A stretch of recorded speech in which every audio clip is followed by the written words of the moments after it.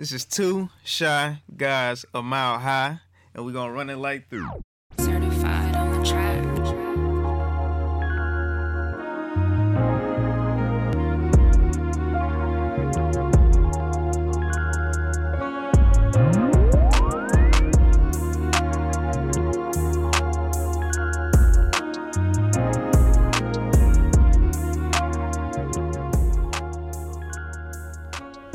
Yo, we are back.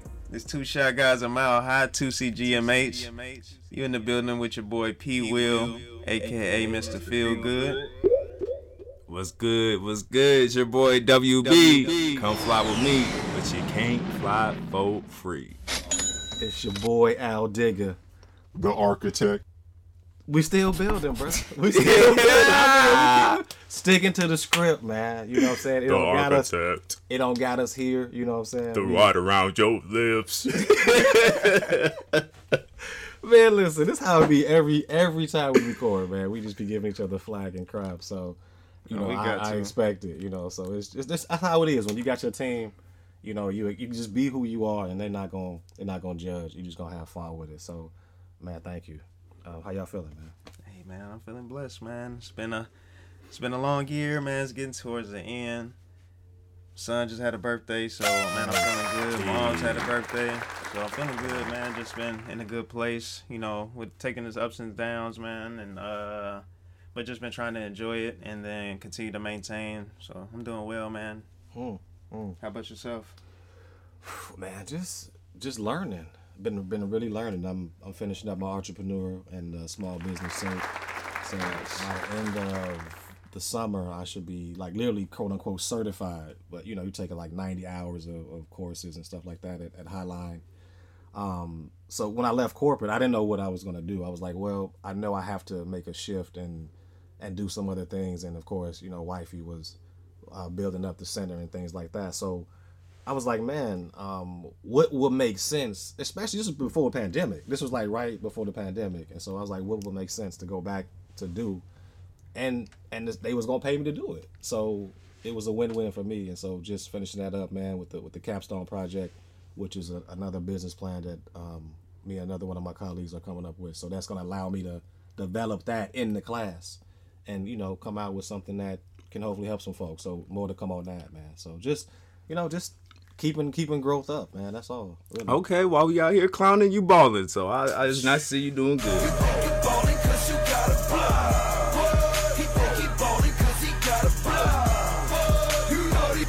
Just keeping the foot on the gas, man. You know, no matter what. So how you doing, dude? Man, it's your boy WB. I'm good. I've been definitely in them trenches with grad school, learning a lot. Which is kind of good because in this episode we're going to be talking about education. Mm-hmm. But it's been a journey, been a struggle, but it's been kind of one that's been pushing me to levels and heights that I've never knew that I had to go. Learning new computer languages, trying to be better organized, learning how to manage my time. It can be a lot. And there is also somebody who rides with me through that, through everything that I go through. So before we ask our guest of the day, how she is doing, I just want to get a little bit of a short introduction for her. So this person is known as Queen B, I would say. Mrs. B, somebody that's in the trenches with us. I would say she is a hidden figure behind Two Shy Guys a Mile High, one of the other three. I mean, definitely one that sacrifices a lot of her time too, because, you know, while we down here in the lair in the basement at the spade table, she's up there awake, and that's all because we have guests here and we got to record. We got to do we got to do to get us a quality product. So she's been with us for 2 years as well too. Yeah, right. A person that's pushed me personally to levels and heights that I never knew existed in my life, and I thank God for that. Thank God for her on a daily basis. A person that is always an educator or learner, and I would say that she's one of my favorite and best teachers, and also at the same time one of the toughest graders that I've ever had in life. But, you know, I'm probably the type of dude that needs that, you know what I'm saying? So it served me well at the same time. So without further ado, I would like to introduce Queen B, Mrs. B. Welcome to the lair. Welcome. Thank you. Happy to be here. Truly happy to be here with you guys. today. I feel special. I appreciate and want to thank you in advance for the invite and being a part of this. Yes, I've been behind, I guess, a part of the journey in the background, but I am truly honored and excited to be here with you guys today to talk to you guys. I know all of you personally, and we talk outside of here and joke a lot. But I know y'all guys have had major dedication to this project. And putting it out there, putting the content out there. And I know I see a lot of the hours that happens behind the scenes to make this happen. And I am proud of all of you and definitely the growth and the content that's come out over the last years. And I just want to give you guys y'all's flowers, right? And say that it's great to see, and I've definitely seen personal growth in all of you and y'all's projects from the beginning till now. Yeah. But how you feeling? How you doing? You know what I'm saying? You're obviously making history, the first female guest on the podcast. So you're doing things as you normally do. Boldly going where nobody's ever gone before. So how are you feeling overall? I'm feeling good. Good, and I'm happy to be able to say I feel good. Yeah. There is just a lot been going on. You know, we all have a lot of things going on personally, a lot of things going on professionally that, you know, we have to deal with on a regular basis. But no, I'm feeling good. I'm happy to be here and to talk about the content of something that's very near and dear to me, education in general. Like I said, I am a teacher. I've been teaching for 10 plus years now. Thank you for real. That is service. Yeah, for real. Thank you for your service. One thing I would just trying to get people some context, because we know you know what I'm saying, but how did you even get here in the first place where you've been able to be a teacher for 10 years? Can you tell us about your journey? Where you from? Where you from? Who you with? Your mama and them? Cousin them? Yeah. How you got to WB come fly with me? Oh, that's a whole nother story for a episode. whole nother Education. A quick little synopsis. I'm pretty sure a story had to get we're going to stick to education today. Okay, sure, man. At least when y'all met. All right, we can All do right, that. cool. Okay. That'll come in the story, Don. But Okay. No, I'm always up for a good story, no matter what it is. But education-wise, actually, I was born in Sumter, South Carolina. Military person. My dad's retired military Air Force. So kind of military brat here, there, and everywhere. Thank you for your service, Master Sergeant. Got philosophy. Bars and stars, I'm saluting. You can't see me, but I got you, bro. And in growing up, I had to experience, you know, moving a lot, right? So school was always kind of a consistent thing, because that's one thing my mom always made sure we were registered and ready to go, was to school. So I can remember all my teachers from kindergarten, probably up until I got to middle school, where, you know, you started getting multiple educators. But I feel like elementary is always important because those are the first educators you have. As a kid, I always kind of talked a lot. Okay. You know, I was that kid like, oh, you know, she just talks. She has so much to say, you know, all these great things that she would say. And my mom was always like, well, she's talking. She must be bored. You need to give her more to do. Give her something else. Challenge her. It is what it is. When I went to 4th grade, I met my 4th grade teacher, Miss Freeman. I'll never forget this woman. She was the first person that looked at my talking as a gift. She was like, I feel like you talk a lot because you have a lot to say, and if people really listen to you, what you're saying makes complete sense. So at that time, she told me, she's like, either you're going to grow up to be a teacher or a lawyer. And I kind of took it around with that. Like, once I kept matriculating through school, I got into high school, and I'm like, okay, what am I going to go to college for? You know, everybody's in college. What am I going to do? I did my research. I was like, ooh, college? You got extra school, after school, another 4 years of law school. Then I got to take a test that determines whether or not I can do this job that I went to school for. I was like, oh no, I can't risk it on a test. I can't risk it. So literally that was kind of my deciding factor of, I'm like, I'm gonna go with education, because I'm hoping I can have the same impact that that teacher had on me, taking some things that may have been looked at by most as a deficit and turning it into something positive. Keep going. So you said third, that was 4th grade? That was fourth grade. And then from that point on, you were like, man, this is just, I see it clearly, or was there like That was it. Nope. And I got a question. And I about see it clearly. About you saying you moved around military brat, so you moved around school to school. I'm having the same kind of experience with bringing my son out here from Chicago and having him acclimate to a different school. How was it navigating to those different schools, meeting new people, through all of that stuff? So you ain't consistently having the same friends and seeing the same people all the time and having the same teachers where you kind of grow up and see them and they see you kind of grow. How was that, like, having those different teachers, and how were you able to navigate seeing so many different faces early on and throughout your life? It wasn't, I guess, as I look at it as a kid, it wasn't fun, you know, because it's hard. Like you said, I don't have consistent friends. You may hear people like, oh, we've been friends since kindergarten, you know, and now you're in middle school or high school and you've experienced just life together. But I think my mom had a big role in that and kind of keeping things positive, because she always kind of told us when we moved to a new place or a new school, she was like, this is an opportunity for you to reinvent yourself. Wow, no one knows you. Wow. No one knows, you know, what may have happened there or beforehand. This is a time for you to reinvent yourself and make the most of this new opportunity. And I always kind of looked at us moving like that. I was like, okay, you know, I may have got in trouble for doing some random issue there. You know, teachers may think I talk too much here, or I'm an outspoken child, or in some words, you know, hearing the word I'm articulate actually became a negative thing at some point. It was a positive thing. My mom was like, this gives you what, you know, it was really a conversation when we moved.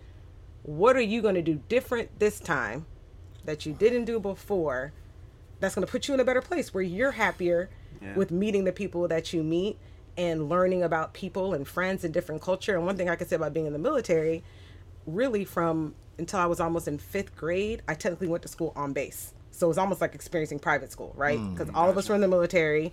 All of us knew what it was like to have a military parent when one parent's gone all the time or not there. And for us, all of us, that was our commonality, even though we all look very different. Yeah. So I felt like I was always exposed to a lot of cultures and religions at an early age. That had that shared experience right there. Right. Because of everybody's moving around. And that's the key piece I was thinking about as you were saying that. Like, y'all don't know each other, but y'all have a already kind of, I don't want to say artificial community built in, but you have an artificial kind of commonality as we're on base together. And so all the kids usually kind of hang out right? If they're not like just crazy kids. You're right. No, it's a community. I consider the military a family. Like, even though we joke, oh, Air Force, Army, you know, Marines, Coast Guard, all these people that give for our country, but key thing is we're all giving. Exactly. Yeah, everybody knows. And we know. And it's like we were bonded and we had that close connection, but that's what we knew. Like you said, that's what pulled us together, and we were a family and we looked out for each other. You can always relate on something underlying. Right. When you ship it out again, you know what I'm saying? Yep. All right, well, look me up because I'll be in Japan at some point or whatever. And then now you guys are drawing on all these experiences together because, hey, you going over there? Okay, I'll see y'all maybe in 2 years. Oh, your dad is over here. Okay, my mom is, and then their family is probably tight too. Right. You know, so it goes to what I've heard is that you were told this is something that you're gifted at. Somebody believed in you enough to tell you that. Yep. And then you had a community of people around you. Even though you're moving, your mother was able to communicate to you like, hey, take this as an opportunity. So you were always communicating, you know, kind of your wants, and you had a good support system, you know, to at least guide you through some of those times. A great one. And, you know, my dad was always gone. Like, I think I really didn't understand until I got older how much he was gone. You know, because I think my mom did a great job of keeping us involved. I was a Girl Scout. Yes, true Girl Scout. You know, I was a Girl Scout. I played softball. You know, my brother was in Boy Scout. We went to the library on a regular basis. We had story time. My mom really pushed us, I guess, to keep us involved. So maybe we didn't realize my dad was gone. So I really looked at it for a long part of our life. My mom was a single mom. Shout out, holding it down, holding it down. We love you out here, girls. All the single moms.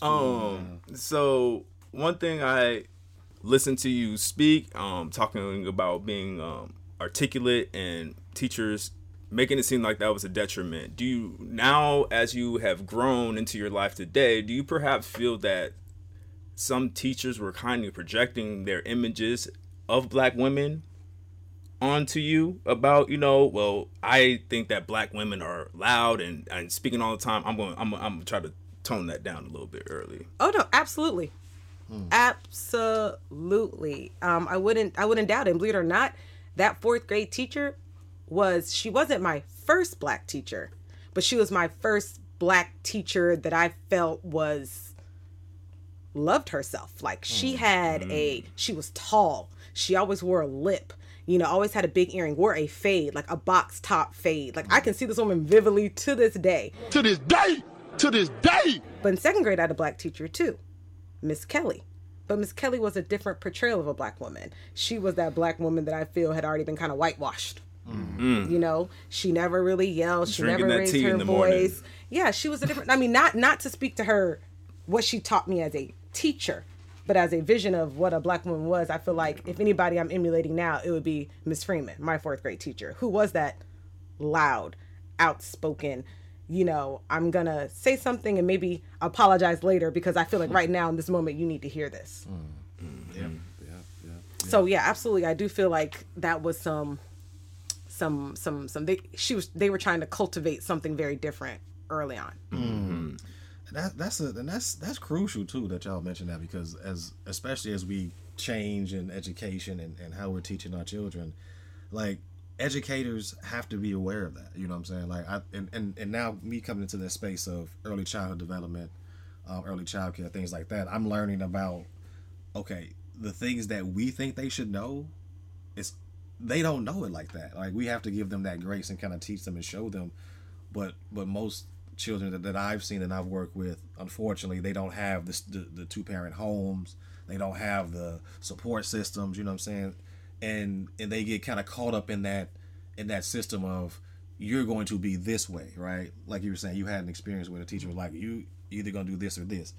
You just so happen to have a love for that. What if a teacher would tell you something, you need to go over here and just, sit in the corner and do nothing. You know what I'm saying? They're pouring into them that type of, venomous, dreams. But, you had a teacher that at least poured into you in a positive way.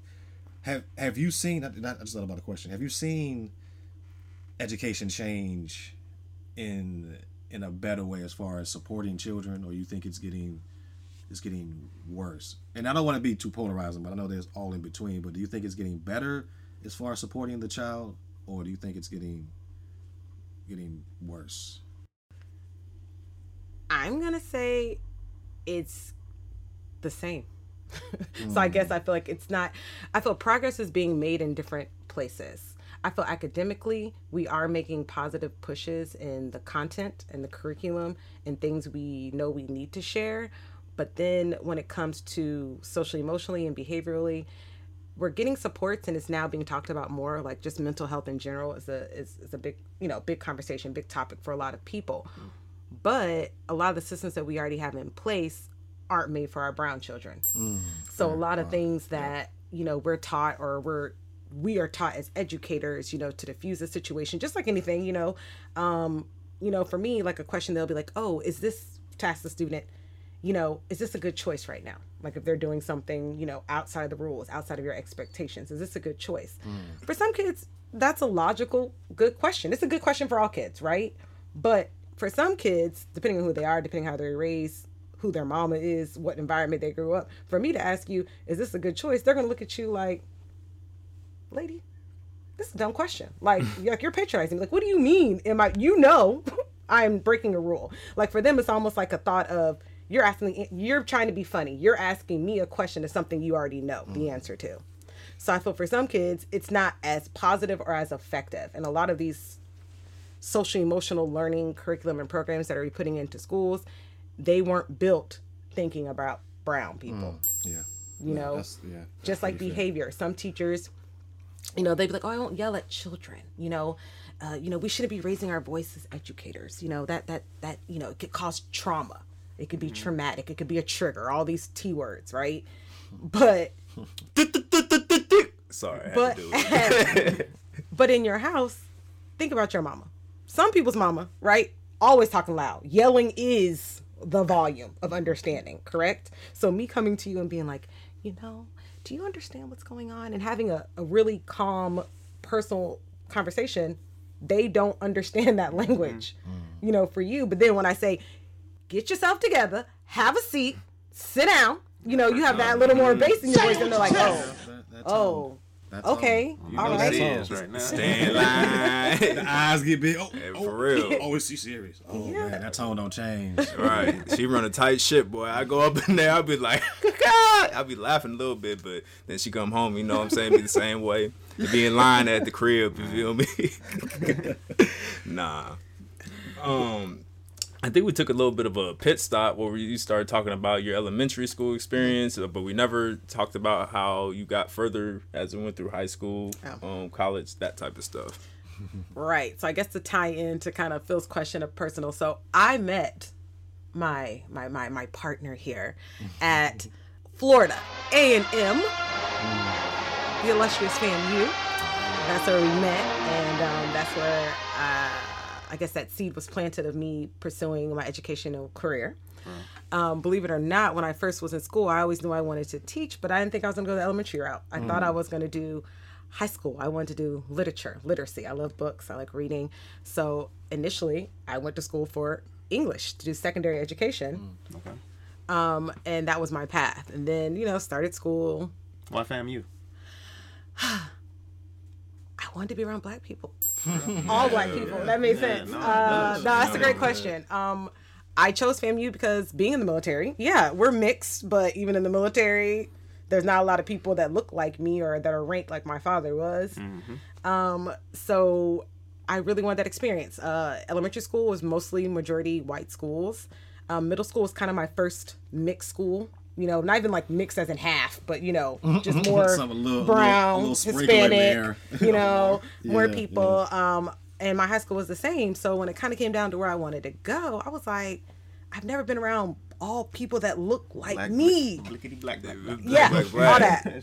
So it was exciting to me to want to be in that environment and experience black people like that, So you're right. And so that's why I chose FAM. And even when I got there, I tell people, I was like, I love my FAMU experience. Would never trade it for anything. But it was a culture shock. Because even though we were all black, there was different black. Kodak.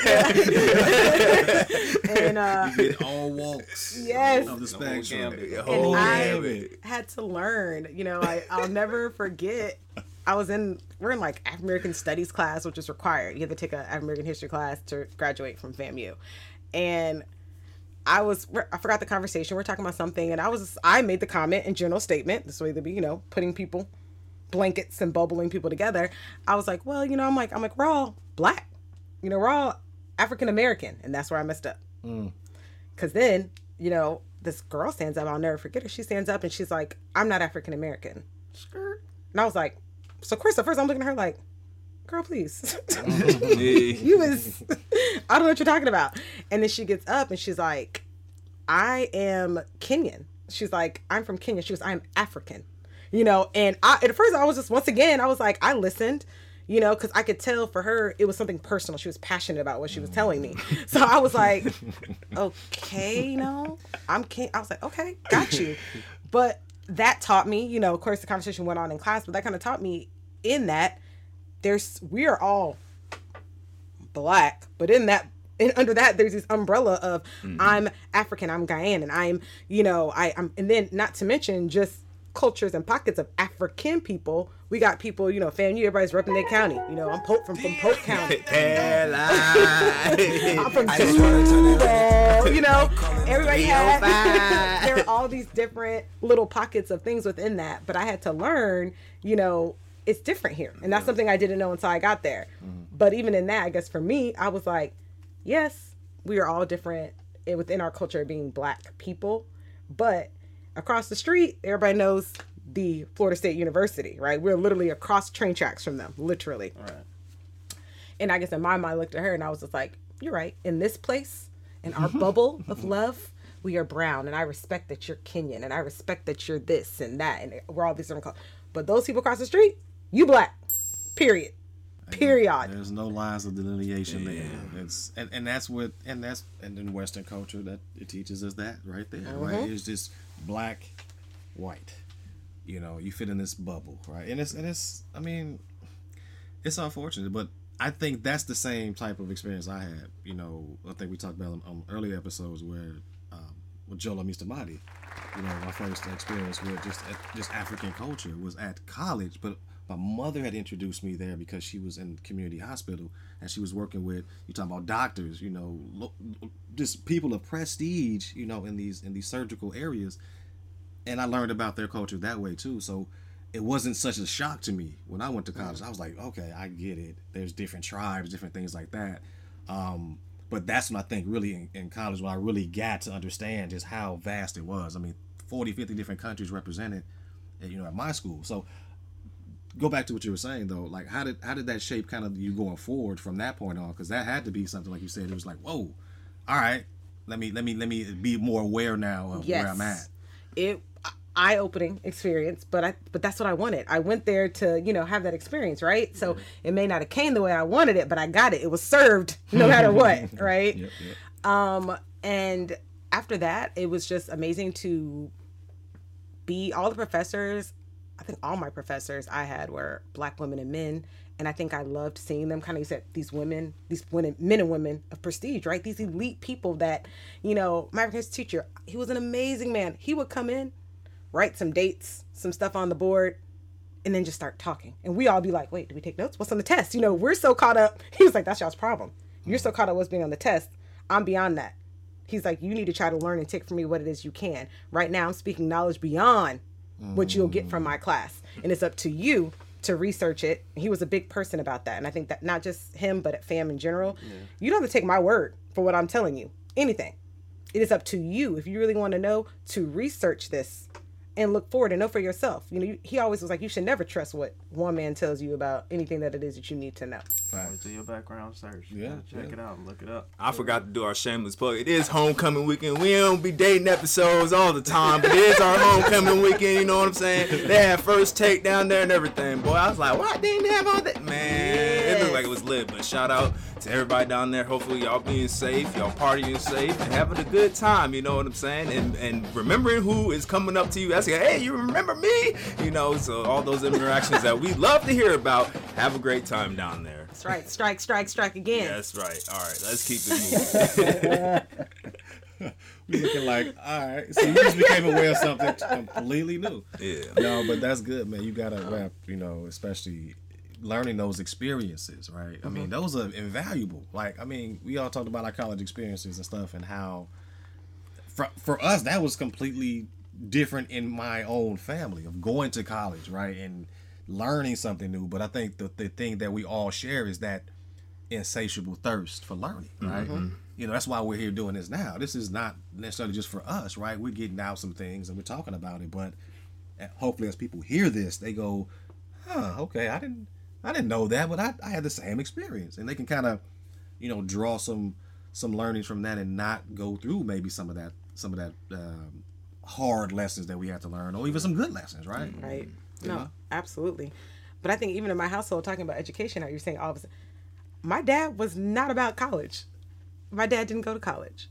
So he went straight from high school into the military. So for him, it was really interesting in our household because we always had both those spectrums. My mom did, you know, go to college. She graduated also, shameless plug for another HBCU at Benedict College in South Carolina. And she was always the voice of reason of, she got her degree in social work. And she's like, oh yeah, college is a great option. You know, I just want you and your brother to have it. Whatever you decide. She was kind of like, you know, have the opportunity. But on the other hand, my dad was just like, you don't have to go to college to be great. You know, and I always had both of those. He was like, you can go into the military.